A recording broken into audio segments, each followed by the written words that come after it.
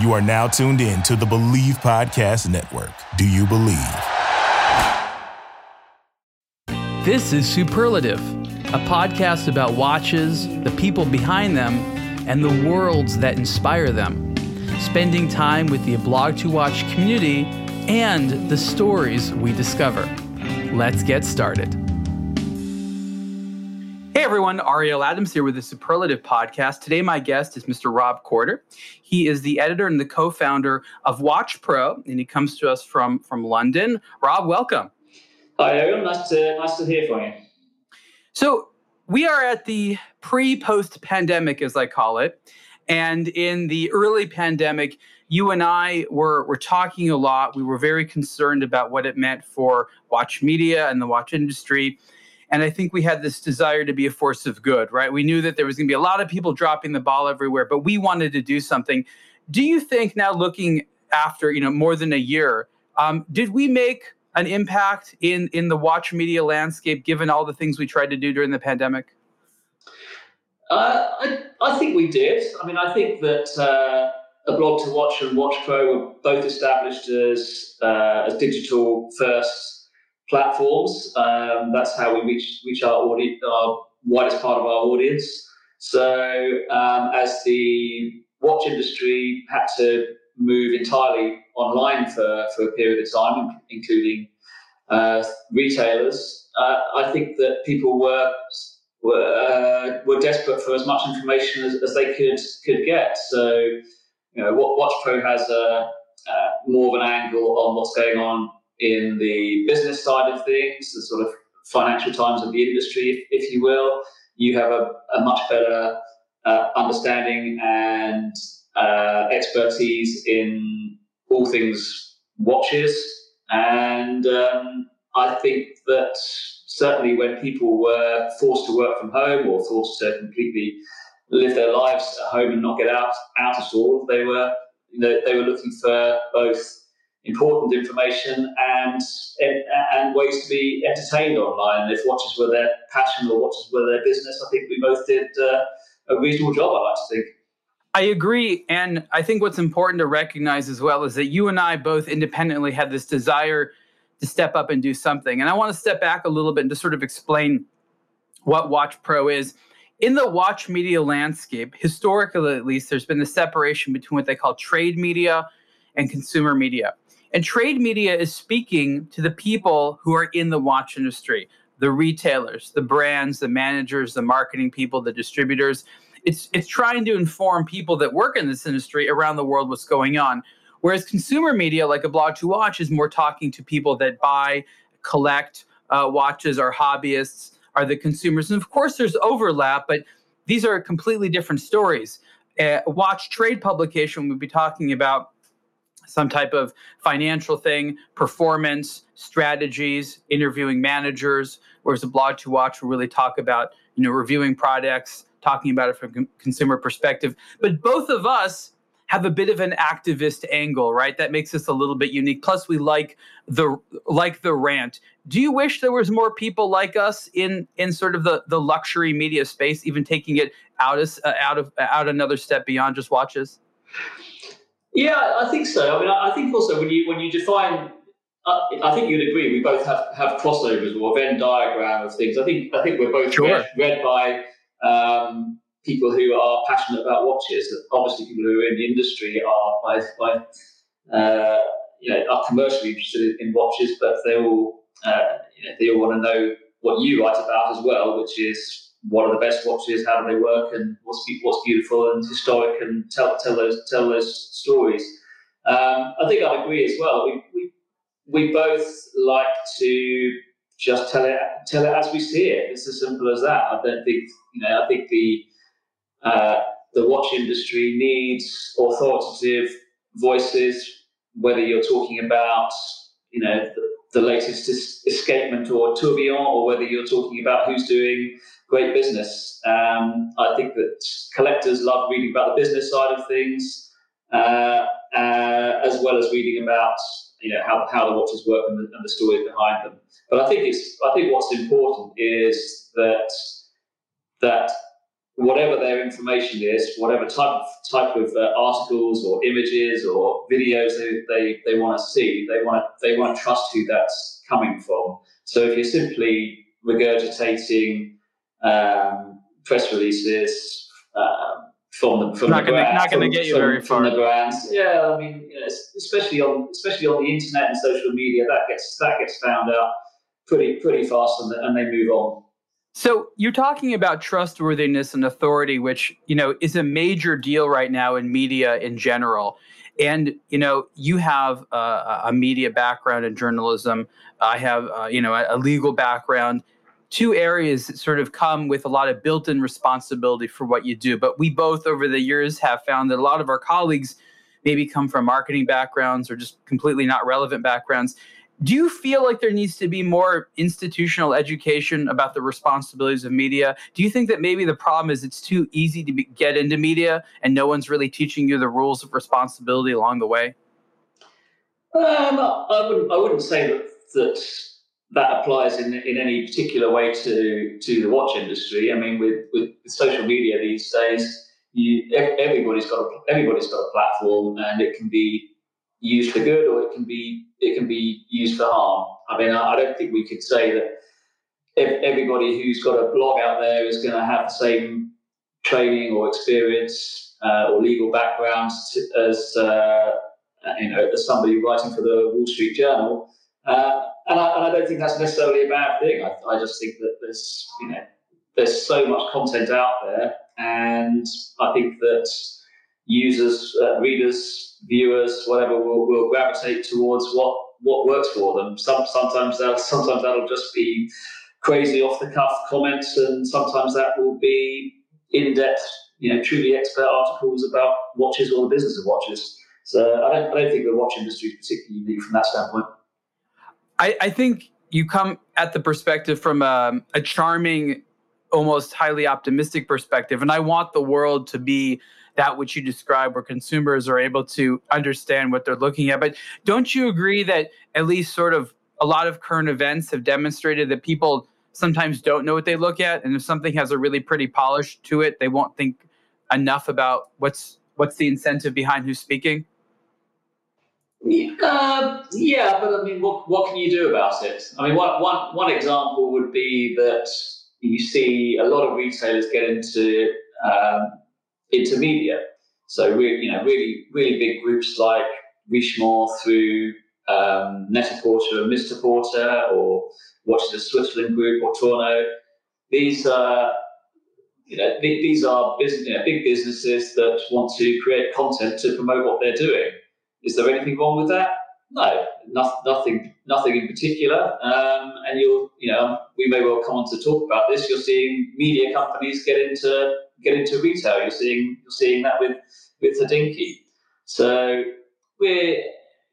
the world will not stay in its silos in the way that it would have done 20 years ago. So I think you've just got to operate within the world as it is, not necessarily as you would wish it to be. I think you and I totally agree that the world of media is changing. There's no stopping it. I just think that at the same time, there needs to be a conversation on the consumer side to help people understand a little bit how it's changing. When a company changed from media to retail, I'm using terms other people make up, media to retail, it's not they put a sign up and says, hey, everyone, we just want you to know we're changing our business model now. Expect to see some changes around here. In fact, quite the opposite is true, where there seems to be as much manipulation as possible that goes on. And I guess I wouldn't bring this up if it wasn't for the fact that so much of the audience comes to me and the other Blog to Watch team members. I think that's one of the things that may make your position and mine a little bit different. Is I spend a lot more time interfacing directly with the consumer, whereas you're probably spending more time interfacing directly with the person at the brand. And we're both getting very different feedback. And a big part of the feedback from the community is I'm having a believability problem when it comes to what brands are telling me online. Mm. Well, I mean, if that turns out to be the majority view, and they completely turn off from reading or getting their information from social media feeds by the brands or the retailers or stuff that's very obviously marketing and not independent content, if that becomes a movement, then so much the better. Obviously you and I would love people to consume all of their media from professionals, but that's just not the way it is anymore. YouTube has millions, hundreds of millions, billions of users, and most of that content is made either by marketing professionals or complete amateurs. It's a wild west out there. So consumers will vote with their feet, and we just have to, as media owners, we just have to respond to that, I think. Now, I want to go back to the beginning of the pandemic, where you were doing a lot of interviews with various people in the industry, trying to figure out what they were doing during the pandemic and just chatting about the industry overall. What are some of the things that people talked about back then that ended up coming true? And what are some of the things that people worried about or were hopeful about that never actually came true? I think, a lot of those very early conversations were about just the sheer shock of what was happening. And I think you have to separate those first 3 or 4 weeks from what came after that. So, I think all of us as individuals, as parents, as business owners, as whatever, we genuinely didn't know what we were facing when back in mid-March or whatever. So we all battened down the hatches, and we've all got our personal stories, and certainly the CEOs or business leaders that I was speaking to were going through the same thing. The first thing they wanted to do was ensure the safety of their people, the people that they work with within and outside of their companies, and they wanted to protect their companies. So, I'm sure you did the same thing. We all sat down, looked at our P&L and our balance sheets, and looked at what extraneous costs we could get rid of without harming the long-term prospects of the business. So after that first 2 or 3 weeks, when I think we started to feel that this was going to be a manageable situation, something we would get through, then people started to look more long-term. And certainly in the watch business, which is really one of the last industries from a retail perspective to shift dramatically online, that was something that the Swiss watchmakers realised they needed to get on board with. So even three of the biggest brands, as you know, that do not sell online, Audemars Piguet, Rolex, and Patek Philippe. Even Patek Philippe started allowing its retailers to sell online. So other business leaders were not only ramping up e-commerce, and that applied to retailers as well as brands, but they were also looking at how they moved their marketing communications online as well.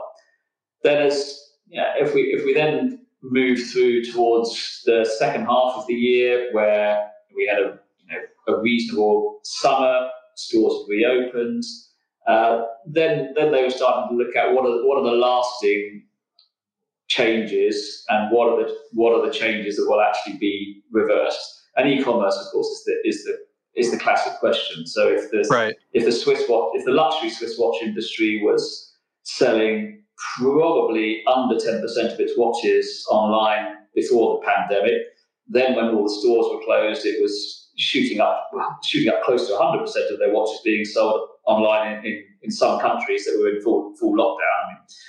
I mean, the USA is slightly different because different states took different approaches, but broadly speaking, you could say that California, New York were hard lockdown, and the UK was similar to that, and everything had to go online. So, but online wasn't purely you see a watch online, you click add to basket, you check out, and the watch is delivered. Online meant anything that wasn't physically through a store. So I talk like online facilitated. Like even if you email them and end up on a phone call, it's still seen as an online thing. Exactly. Click and collect, curbside delivery. I sort of bunch it together in a term. It's probably been around forever, but it just seemed to come up more and more in my conversations, which is clienteling. So yes. Authorized dealers have long waiting lists of customers or customers with a history with a purchase history or a history of attending events.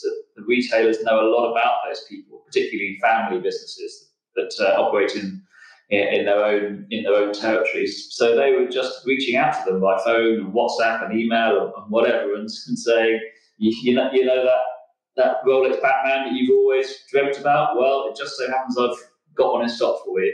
And believe me, everybody who got that phone call whipped out their credit card and said, "I'll have one, thanks."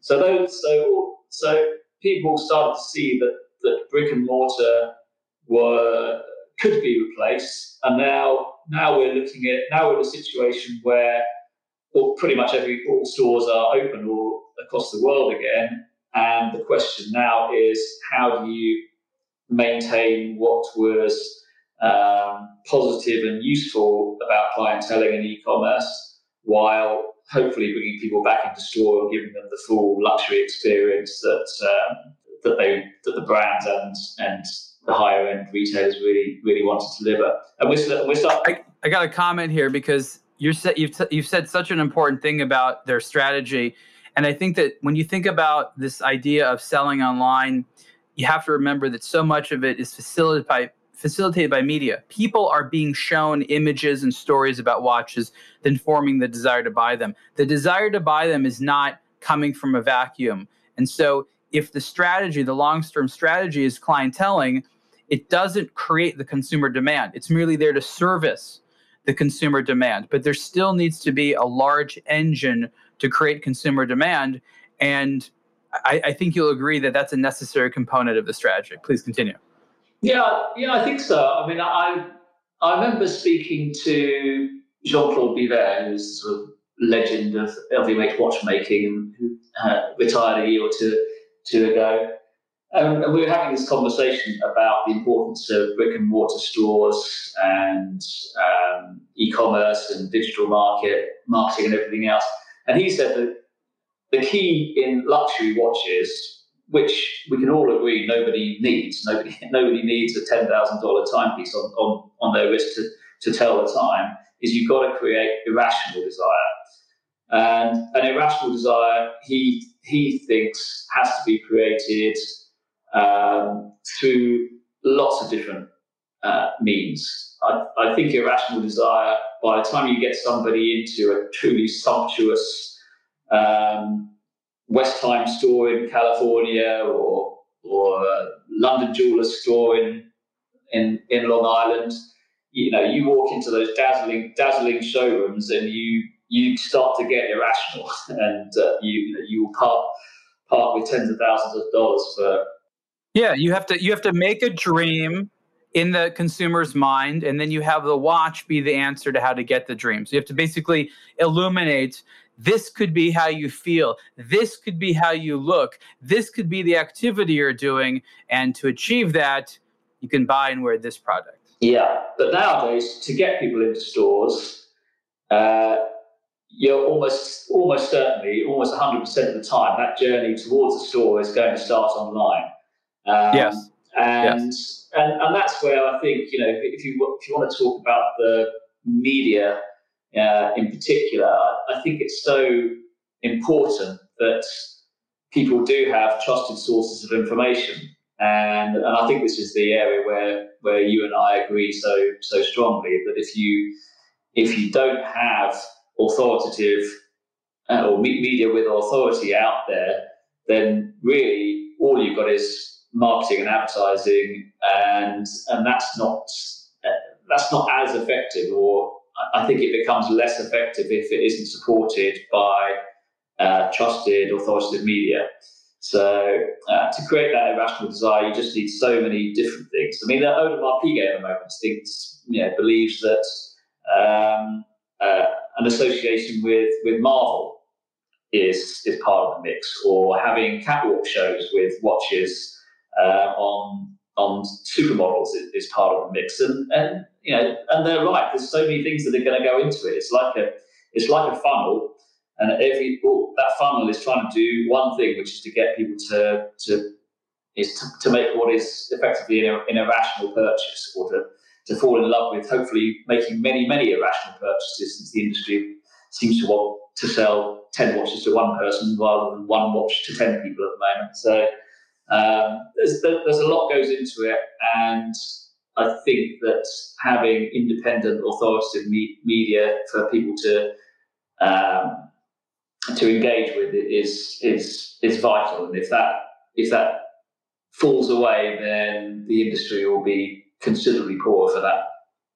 I'm going to sort of try to fill in some things that I think you're alluding to, but that I should sort of say. Now, what you're saying is that the watch industry is most familiar or most comfortable with a sort of selling technique, which is selling a watch as a dream, as opposed to sort of a nice wearable thing that accentuates you. It's a very specific message that they're selling. That works really well at the high end. However, for the middle income buyer, which has always been very important for any large luxury company to have like good success in sort of the middle class or upper middle class, they need to have a desire engine which is created by trusted media. The sort of gimmicky fear of missing out, and this is the watch you want to wear in the club and stuff like that. This works for a particular high-end segment, but your middle income buyer needs a little bit more of a standard message that talks to them, that isn't so dependent on sort of what celebrity is wearing what. And this is something which is sort of missing right now. So the watch industry, as we know, always did best when they sold a lot of watches to sort of the middle class. And of course, there were watches they sold to very high end ones, but that wasn't the bulk of what they do. And that a loss of that is going to force the size of the industry to go so small that so much of it is going to go away. And I know we're talking about slightly different things, but I think part of the main point is that a watch industry that's not trying to sell to middle class for middle class luxury consumption, that's a problem. Yeah, I think that's right, and I mentioned it a second ago. I think the watch industry has become too reliant on selling several watches to a small number of people, and making sure that these sort of mega collectors are spending more and more on every watch and getting those average prices up. Told me that the average Hublot buyer bought something like 7 watches. So I know exactly what we're talking about. They're trying to increase the customer value rather than get more watches to more people. I totally know what you're talking about. Yeah, so those people are very well informed, those collectors. But the people that you're referring to, if you imagine that you're coming up to retirement and you want to buy your partner the Rolex that they've always dreamt of, and you don't have any independent media telling you, putting the information out there, that you simply cannot walk into your local Rolex shop and walk out with a Submariner. It is not going to happen.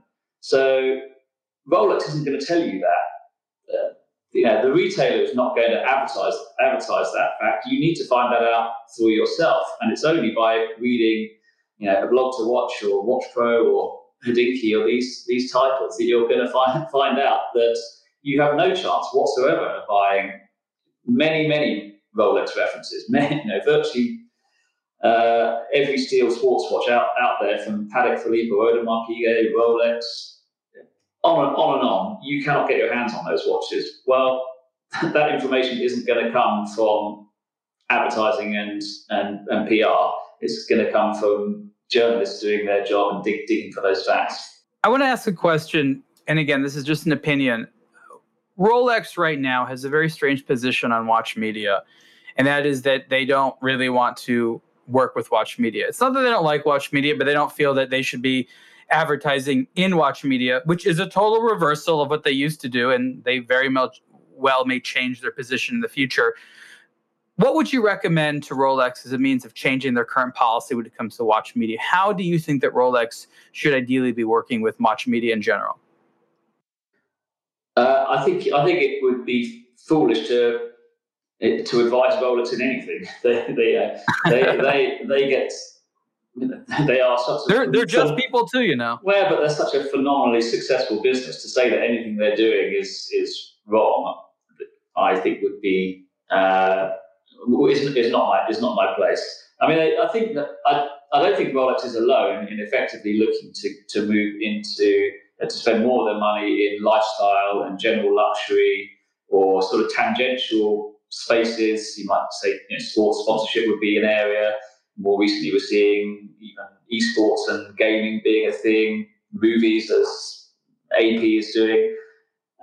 You can, that's something that the industry has just shifted towards almost en masse, and that's been very tough for specialists, watch media,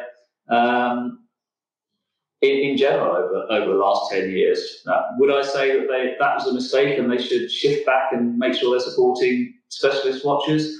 Well, it would be nice, but I don't know. I would always stop short of telling people how they should spend their money and focus as much as possible on just doing things that I think are going to move the needle, or if what I'm doing is going to help Rolex sell more watches, then I suspect Rolex will support it. See, there's that British politeness I keep hearing about, and that's you're being very polite. It's true. Look, I'm a little bit more brazen, and I've been accused of being too outspoken. So I think that somewhere between our positions is maybe the right way of communicating to them. But I will say this: but we don't entirely agree on this, as you know. So, well, no, you're right. You're right. But I'll just tell you this: I do speak to people within brands, and I learn about how there are differences of opinions. And internally at Rolex, there is disagreements here and there about big things. So it is true, and it would be nice if Rolex could be sort of this all good doing machine. Rolex has done some amazing things, and the structure that Rolex is fantastic, and I admire them so very, very much. But they are not a god, and they are prone to things that they might refine in the future. They've not done everything right all the time. So I think that there's an internal conversation there with different factions that believe different things. And I know because I've spoken to them. And so I feel very strongly about a watch industry that continues to appeal and that continues to speak to consumers like me. And I think sort of, we all inherently know ourselves as consumers. You know yourself and other people like you. I know that the watch industry sometimes is dangerously close to abandoning people like me in the future, never reaching other consumers like me, never making it so that people. I mean, I became a watch lover by accident. So I sort of have this larger goal to make sure that more consumers like me, with my mentality and where I grew up in the world, have a chance of becoming a watch consumer. And I think that really galvanizes a lot of my behavior. Does that make sense? Yeah, I think that does make sense. And I think, I would. We are the same. We both love watches.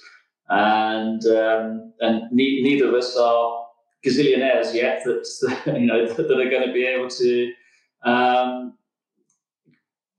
get access to every single great timepiece that we would like to get our hands on. So we are, I guess we're typical in that sense that we are middle income watch lovers. And we should be the backbone of the market. We should be the absolute backbone of the market. That we can't buy a Rolex normally right now means that Rolex is missing an entire generation of fans, in my opinion. True, but what are they going to do? They're going to increase production from 1 million watches a year to 5 million watches a year so that we can all get one at normal retail price? Maybe they will in 20 years' time, but I kind of doubt it. I think they're looking the other way in a lot of areas. I think that they could clamp down if they really wanted to. I think that there's, again, a difference of opinion internally. I think a lot of people internally at Rolex don't really like the status quo. I mean, we know these watches aren't going to people to wear. A lot of them are going and being moved as currency. And actually, and this is nothing against Rolex at all, but in the criminal world right now, luxury watches, including a lot of Rolexes, are being traded as a currency, a way of not tracking it because they are valuable, but they trade it amongst one another. And watches as currency between criminals right now around the world is like a super popular thing. And again, the brands freely sell products into these spaces without really controlling it. So there are things they can do. They don't want to hurt their bottom line. I get it. But I think it's unfair to say that there's literally like their hands are tied behind their back. Yeah, no, I guess that's right. And the other people who are incredibly frustrated with the situation is their authorised dealers. These are people who commit, invest huge sums of money to upgrade their stores to the standard that Rolex wants. Rolex is very demanding in terms of the amount of space that they get. Incredibly demanding. People need to understand that it's a very odd relationship between a retailer and Rolex. In a way, it's great, but in a way, it's very stifling because you get to make no decisions. You basically set up a Rolex selling point and in your city and in your facility. You run it, you make a percentage, but there's very few decisions you're allowed to make in terms of how it's run and how it looks. Yeah, I mean, I was with a Rolex AD just last week, who's invested 7 figures in a completely new store design. They already stocked Rolex, but they were just going for a full blown upgrade of their entire store. They only stock Rolex, Tudor, and Longines watches plus jewelry on the side, and they've got this beautiful Art Deco frontage onto the street, which needed improving because it was actually not secure enough. And they had to. They want Rolex in the right hand side of the window and jewelry to the left, with a door down the center. But Rolex says that window has to be 3 meters wide, and it has to have square edges, whereas the previous one had rounded edges. So they had to take out the entire storefront. They came up with a compromise because because of the way the store was designed. So there was a 2 meter Rolex window, then with a setback near the door, there was another meter wide Rolex windows, so that if you were looking straight on, it looked like it was 3 meters wide, and that just about passed the Rolex test. That's the level to which, when Rolex says jump, their authorized dealers just ask how high. Yeah, like when you're a Rolex retailer, I heard that when you get a letter in the mail from Rolex, like you have the same feeling as when you get a letter from like a tax collecting authority, like the IRS here in the US. You're like, this could either be bland information or bad news. It's nothing good is going to come of this. Yeah, exactly. And let's not, this same store manager, and I can tell you this story dozens and dozens of times over with all the people that I've met. They're putting all of this investment in, only to then have completely empty cabinets because they can't get any stock. So it is a bizarre situation at the moment, and yet there's not a Rolex authorized dealer on the planet that I've ever met who would give up the brand. It's just transformational for them. So they just have to suck it up. But I think this stuff really does need reporting. Rolex, as you and I, will never give anybody an interview on the record. So nobody ever gets any answers out of them. So we have to do what we can to use our reporting skills to build up the story and tell the story another way. Now, again, going back to sort of the original question, maybe I'll change it. Not what Rolex could change as a strategy, but what would be an ideal relationship between media and Rolex? Like, should media be invited in? Should they have press conferences? Should they just be said, oh, they're a private company, they can do whatever they want? What's good for Rolex? As a media professional, I think maybe that's a better place that you can offer advice. Well, I've got some self-interest here, obviously. It's okay. The more accessible CEOs and executives are, to me, the more interesting stories I get, and the more interesting stories I get, the more readers I get, and the more readers I get, the more I can charge for advertising. That's laying it out as plainly as I can. So Rolex being never giving interviews, and you could literally Google the CEO's name, and the last interview he gave was when he was working for Zenith before he joined Rolex. So it becomes a question of, is this man still alive? Like, no one has talked about his replacement, but no one's seen or heard of him. Does he live underground now? It's unclear. Yeah,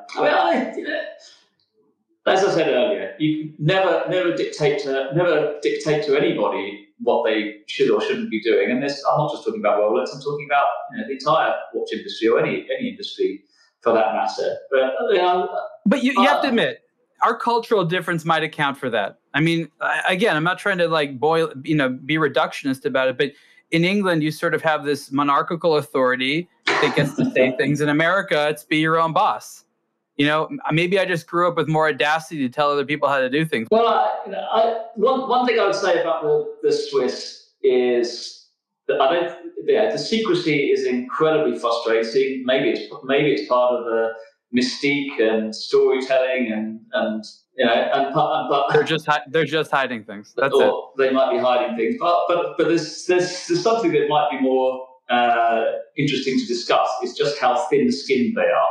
They really do not react well to anything negative being said about their business, their brand, their watches, their strategy, their anything. They are incredibly thin-skinned and very, very punchy at letting you know that they are not happy.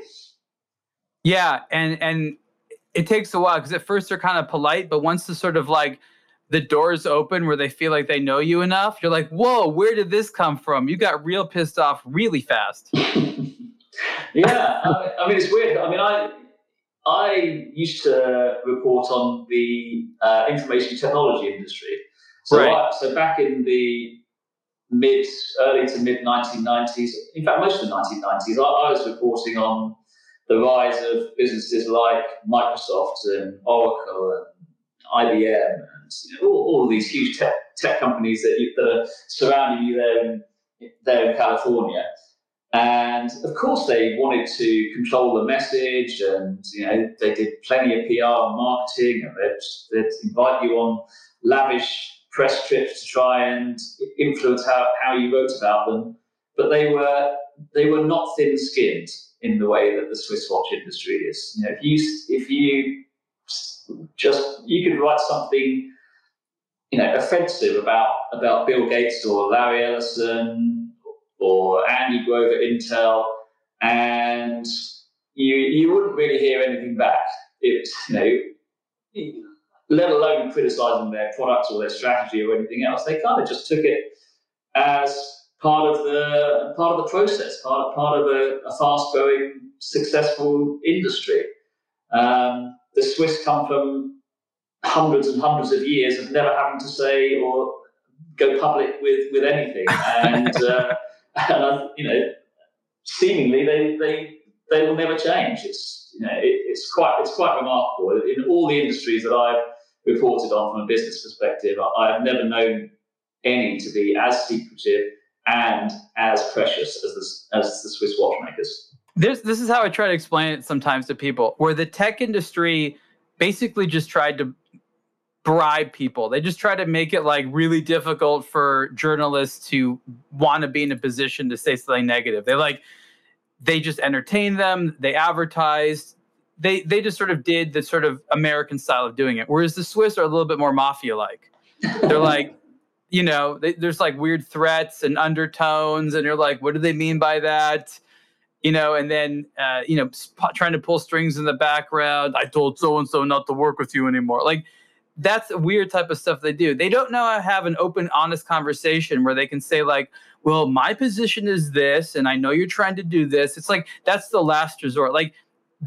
Even though they have the reputation for being the country of diplomacy, they will go into real open mediation diplomacy as a last resort. They will always try to strong arm you at first. Yeah. Well, I mean, it's the headquarters of the United Nations that you think it would be open and altruistic, but it's also irony, my friend, irony. It's also the home of the Swiss banking industry. So take your pick. Yeah.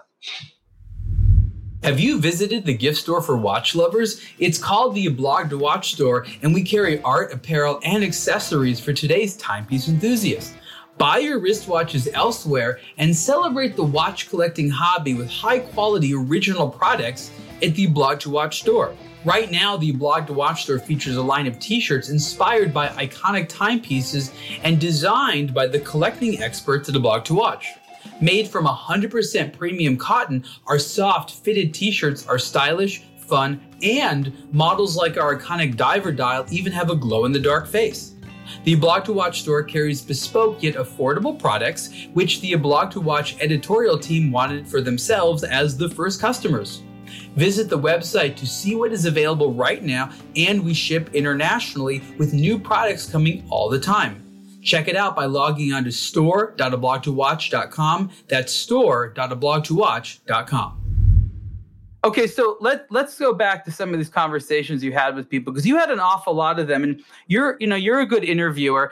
Talk about some of the interesting things people said. Maybe some of the surprising things. A lot of the people that listen to Superlative aren't watch consumers or hobbyists like in the way that people that follow A Blog to Watch every day are. It's a little bit more generalized, even though of course it gets a lot of the watch lovers as well. I want them to sort of understand some of the personalities, things that people are concerned. I mean, people can't travel. That was such an essential part of this industry. Like, what were these people's plan when they couldn't travel? Yeah, I mean, everybody had to get used to Zoom meetings and all that sort of thing. I mean, in terms of the interviews I do, and this is applied throughout the 30 years of journalism.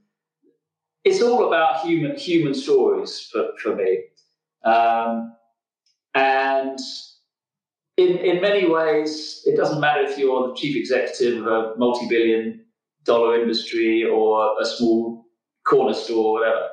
People face many of the same issues: the fear for their business and their families in those super early days, and then looking at more strategically how are they going to build on a solid business and make it great again as the pandemic unfolded. So just very human stories, and I think that there were some CEOs who were really good at that. I would say people like Julien Tonnerre at Zenith, Georges Kern at Breitling.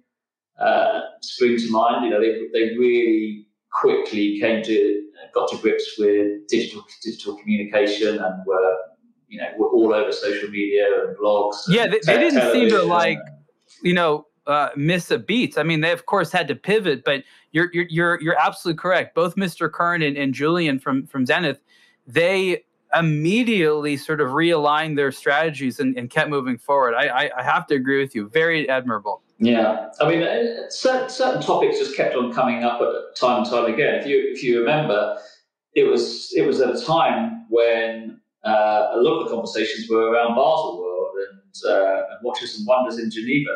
These mega trade fairs that have been the biggest marketing spend for the big brands and groups for decades, and suddenly they'd vanished. They had products to launch. They had products to launch that had been 5 years in development, and they had nowhere to show them. Would they go ahead with those launches? Would they not go ahead with those launches?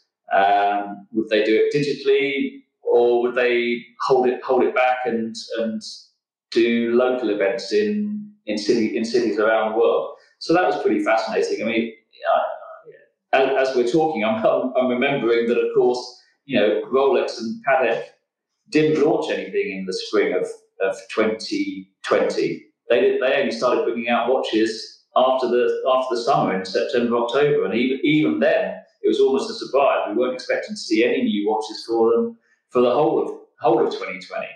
So that was a massive conundrum for the brands. What to do about the newness that would normally be all shown in the first quarter in Switzerland.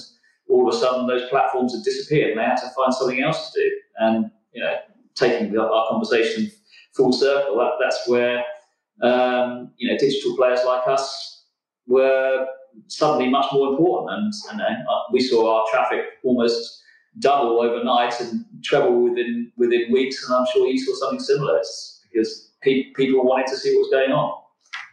Yes, absolutely. I mean, the internet was where a lot of watch consumerism and community was happening already, and we only saw that accelerate. So it was actually, in a lot of ways, a very good test case for the watch industry when it comes to the health of e-commerce and consumers online. These are hobbyists, of course, so the mainstream is going to be a little bit more challenging to reach online because they're not searching for watch information. But I think that there's a very, very good foundation there. Now, I want to go back to some of the things that you wrote. You had columns. I was doing a lot of that, a lot of editorial, a lot of rants, as I call them. And I say that in a loving way. You and I would rant about things we have a passion about. But in some senses, I couldn't always understand where your feelings were. You seem to pivot a little bit when it comes to things like these big third-party shows. On the one hand, I think that you are a great advocate for the in-person experience in doing shows, but something about Baselworld and maybe SIHH and things like that, the way that they were run, seemed to rub you the wrong way, and you wanted some reforms. Talk about that. Well, that predated the pandemic. I can see what you mean by my position wasn't always entirely clear, because I was a fan of Baselworld, and I remain a fan of the Swiss watch industry putting on a really big show. It comes back to that irrational desire issue. If sometimes you've got to put on a show that looks like the Las Vegas Strip in order to get people's attention, and to do that once a year, whether that's in Basel or Geneva or both, I think is a positive thing to do. The second thing I like about it, in fact, the thing I like about it above the first point, is it brings the entire industry together, and the conversations that are had outside of the formal meetings on people's stands that are in the bars, in the restaurants, socially between retailers all over the world who are brought together by the big brands. That is a once a year opportunity that everybody appreciates. The retailers appreciate it, the brands appreciate it, the press appreciates it. So bringing everybody together, I think it is a very good thing. The issue I had was specific to Baselworld, actually, and almost more specific to the city of Basel, because they just gouged people coming into that city for years and years and years. You and I know this extremely well, and everybody bitches and moans about it, which is the price per mile of getting a taxi from the airport has doubled. There are restaurants who simply put scribble out the normal price and treble the price of a hot dog for the week of Basel. They would without any inhibition totally exploit the convention goers, somehow under the belief that convention goers were extremely wealthy and would put up with a lot. The city of Basel extended essentially a tax on the people who attended a show that benefited their city, and we've never really understood it, because it's never been about being rowdy. It helped the industry, but rental of places, parking, like you said, public transportation, food is of course a given, but everything goes like insane, and it's like, this isn't Cannes Film Festival. No, exactly. A room that should cost $100 suddenly was costing $700. But it was also the show. Even though I love walking into Hall 1 and seeing the size and scale of those huge stands, it became so expensive for the brands that they just weren't getting any sort of return. So, in an era where even if you're Rolex, you could choose to talk to your retailers and give them their allocations and show them their new watches digitally, as we've discovered during the pandemic, and yet they were having to invest tens of millions of dollars for a week-long show. When Swatch Group pulled out after 2018, they were, I think Nicholas Hayek said that they were spending $50 million on a week-long show. Well, that $50 million can be spent in a lot of different ways. So I think that they rang the neck of the goose that was laying golden eggs. Both the organisers of Baselworld, the city of Baselworld, and they then made it even worse for themselves by really mishandling the way that when they had to postpone or cancel the show because of the pandemic, they really mishandled that by not returning people's deposits and all that sort of thing. So that left a horrendously bad taste in everybody's mouth. And whether they say it on the record or off the record, everybody was thoroughly pissed. Okay, so the brands are not spending, as you said, $50 million or at least several $1 million on these shows. Correct me if I'm wrong, but it doesn't seem as though they've taken the same amount of money and put it elsewhere. I see brands tightening the belt, expecting more, increasing prices of their watches. I see this as a common behavior. I don't know what it's leading to, because they seem to expect more out of the market while giving the market less money for marketing and investment and things like that. I worry about a large part of the industry being run by accountants right now.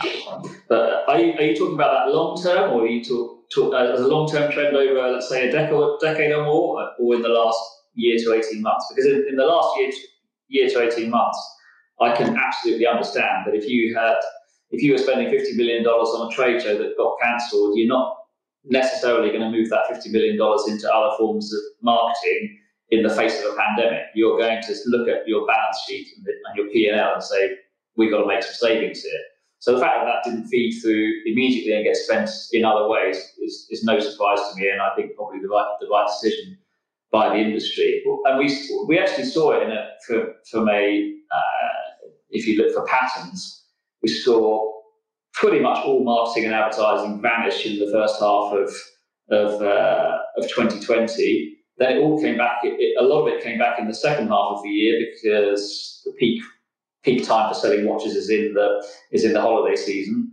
Then it all got shut down again in the first half of this year because new variants were coming along. There were second waves, third waves, whatever in different countries.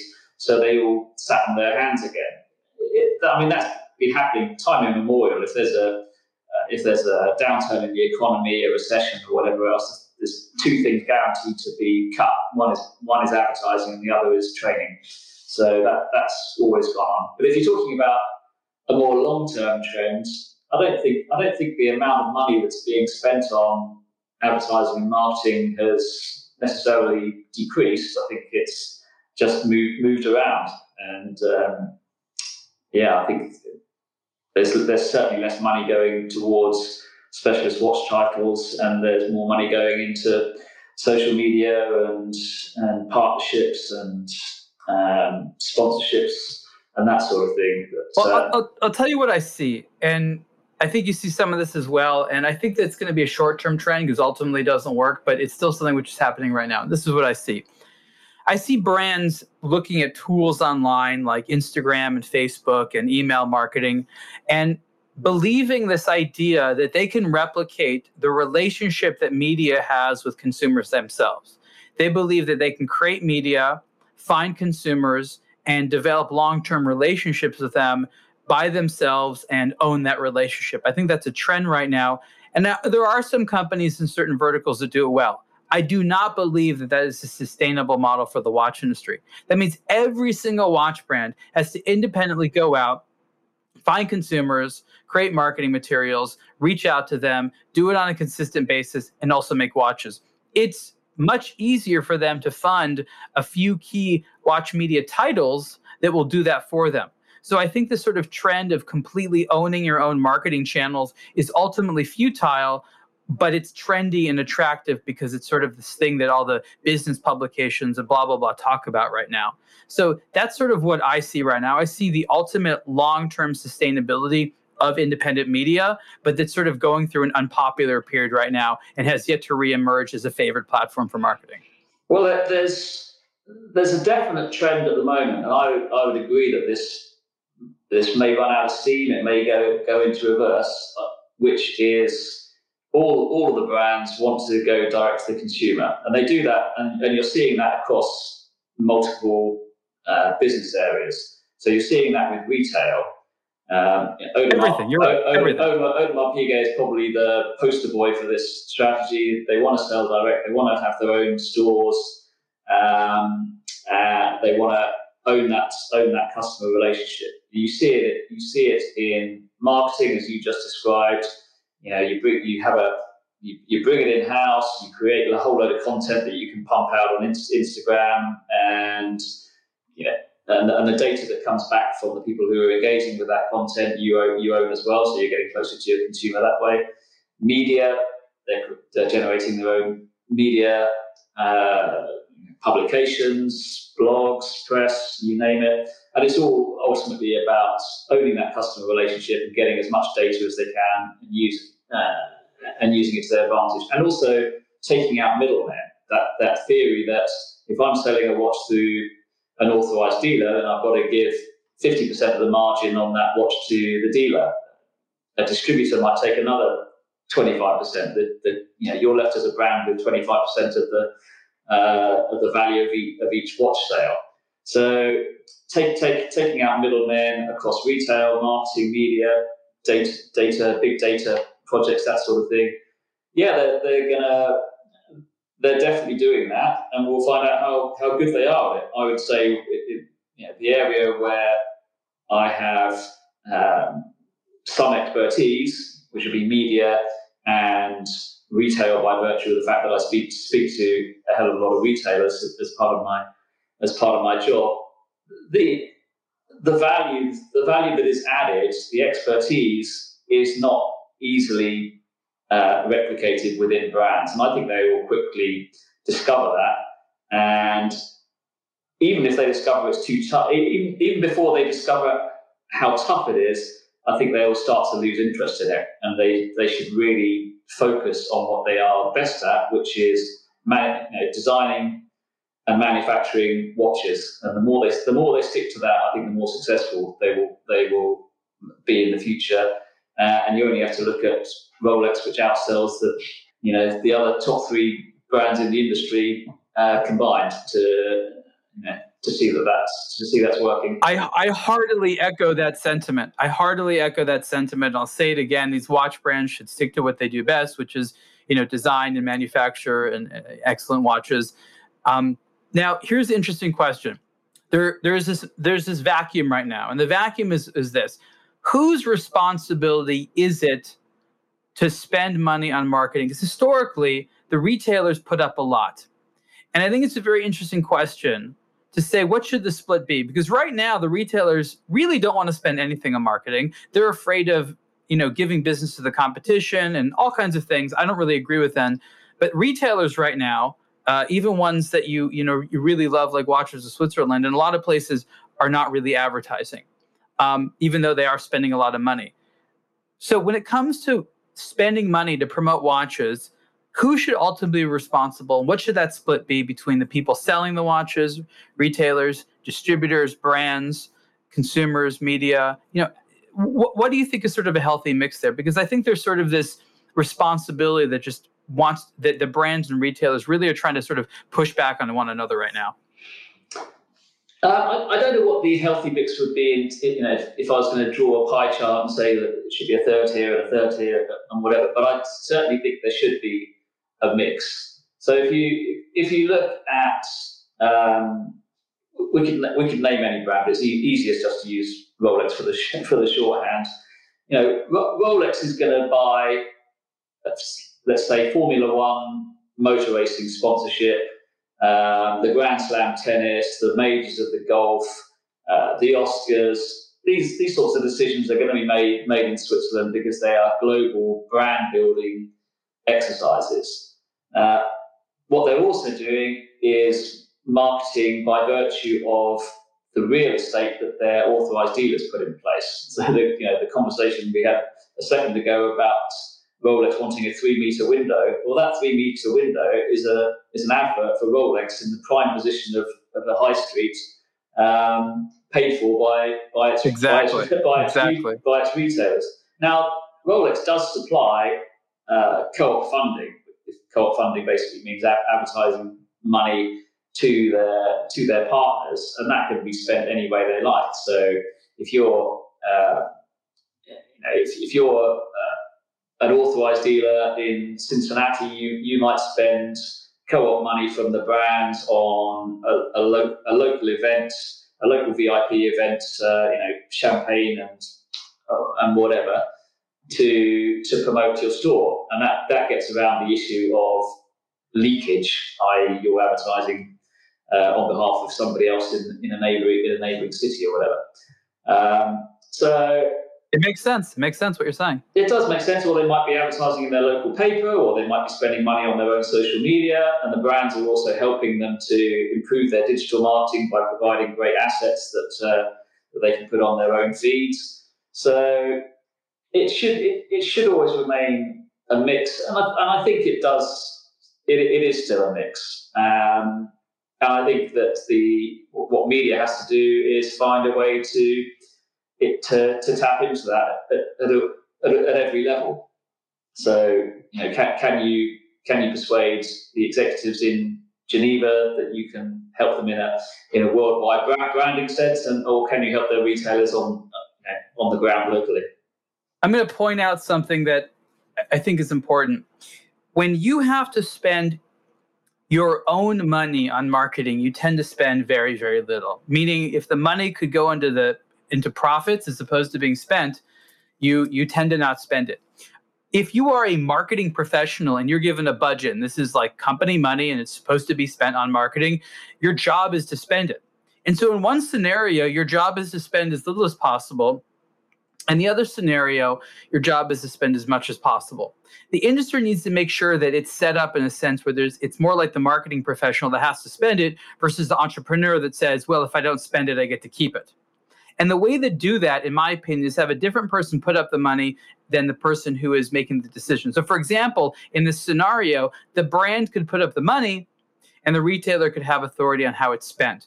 A model like that, again, with certain, precautions, can probably make it that the money actually gets spent on things that probably work, because you don't have that sort of like I said, the entrepreneur syndrome where you feel like you could pocket everything you don't spend. That does go on.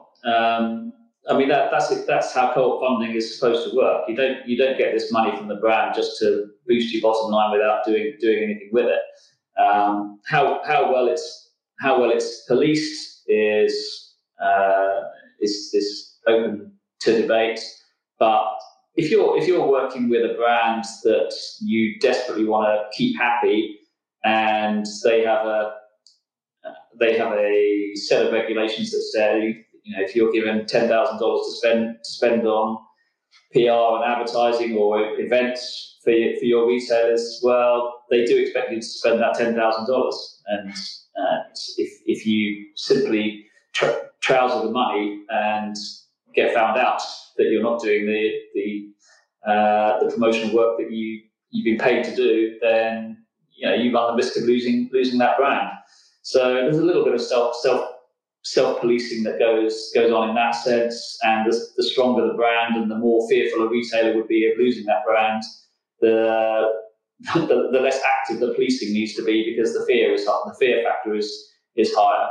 But we'll see what happens. I'll add one other thing, which is that the agencies who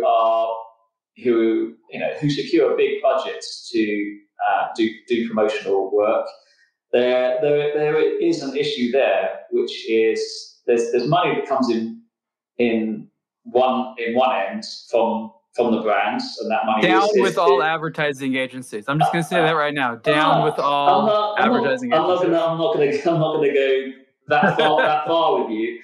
But there's ways in which the agencies can spend money. If you imagine $100,000 comes in one end, and then they go and spend $100,000 on advertising at the other end, well, effectively they've lost money because they've got their own overhead costs. So they've shifted money from one to the other. So their job really is to make as much of that $100,000 stick within their four walls and not go out the other end in terms of advertising and marketing. You do, and PR companies and ad agencies and media planners have any number of tricks, so that the $100,000 that goes in one end trickles out as about $10,000 at the other.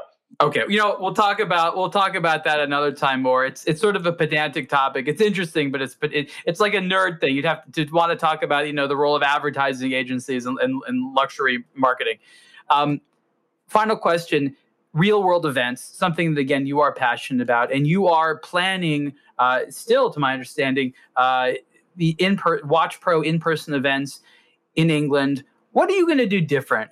There's been shows before. There's been some you've gone to, some you haven't. What do you want your show to do different? How do you want to stand out? What sort of material improvements or enhancements do you want to make on some of those other watch shows you've been to that haven't been as great as what you're going to do? I think that just comes down to quality of execution. I'm not about to reinvent the wheel here, but what we have done is we've segmented the market somewhat. So we have two event brands. We have Watch Pro Market and we have Watch Pro Salon.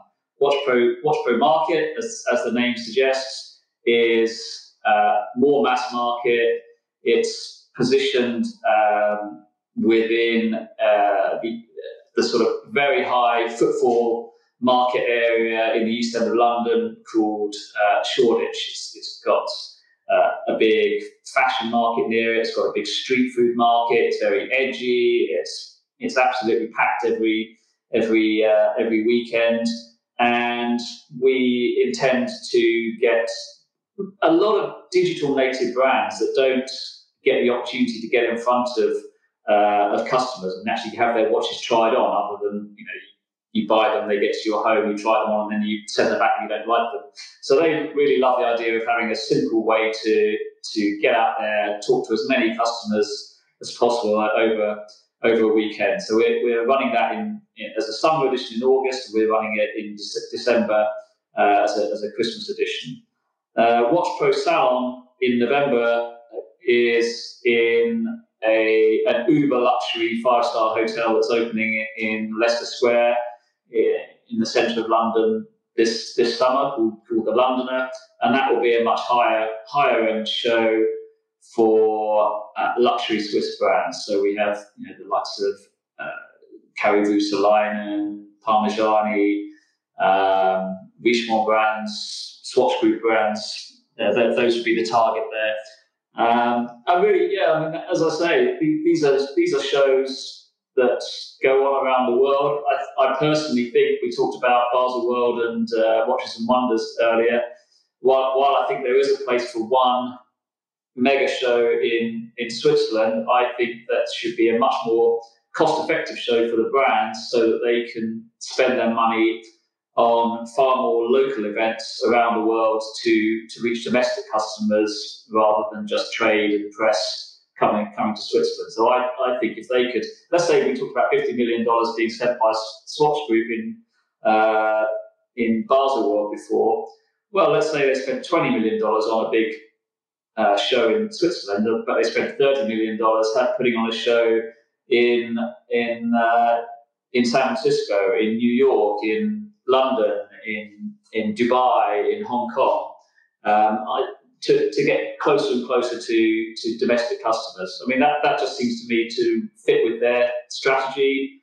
I think it would be really, really appreciated by consumers who don't get the opportunity to go to these shows and see brand new watches just as they're being launched. So I think that's a hybrid model that I think should be adopted by the industry going forward. I think that's a great point. It is Watch Pro Market and Watch Pro Salon. Many of those coming soon. I look forward to going myself, Rob, so please make sure that I'm on that guest list, because I can't wait to go to a well-done event. And I agree with you. It's all about execution, because we've been to ones that are great ideas, not executed fantastically. My guest has been Rob Corder, the co-founder and the editor of Watch Pro. Rob, thank you so much. Thanks, Ariel. I look forward to seeing you in London. Thank you for listening to another episode of the Superlative Podcast. Support the show by subscribing and rating it on your preferred podcast platform. For questions, comments, and ideas, please email the show at superlative@ablog2watch.com. For the latest in watch news, reviews, and culture, visit ablog2watch.com.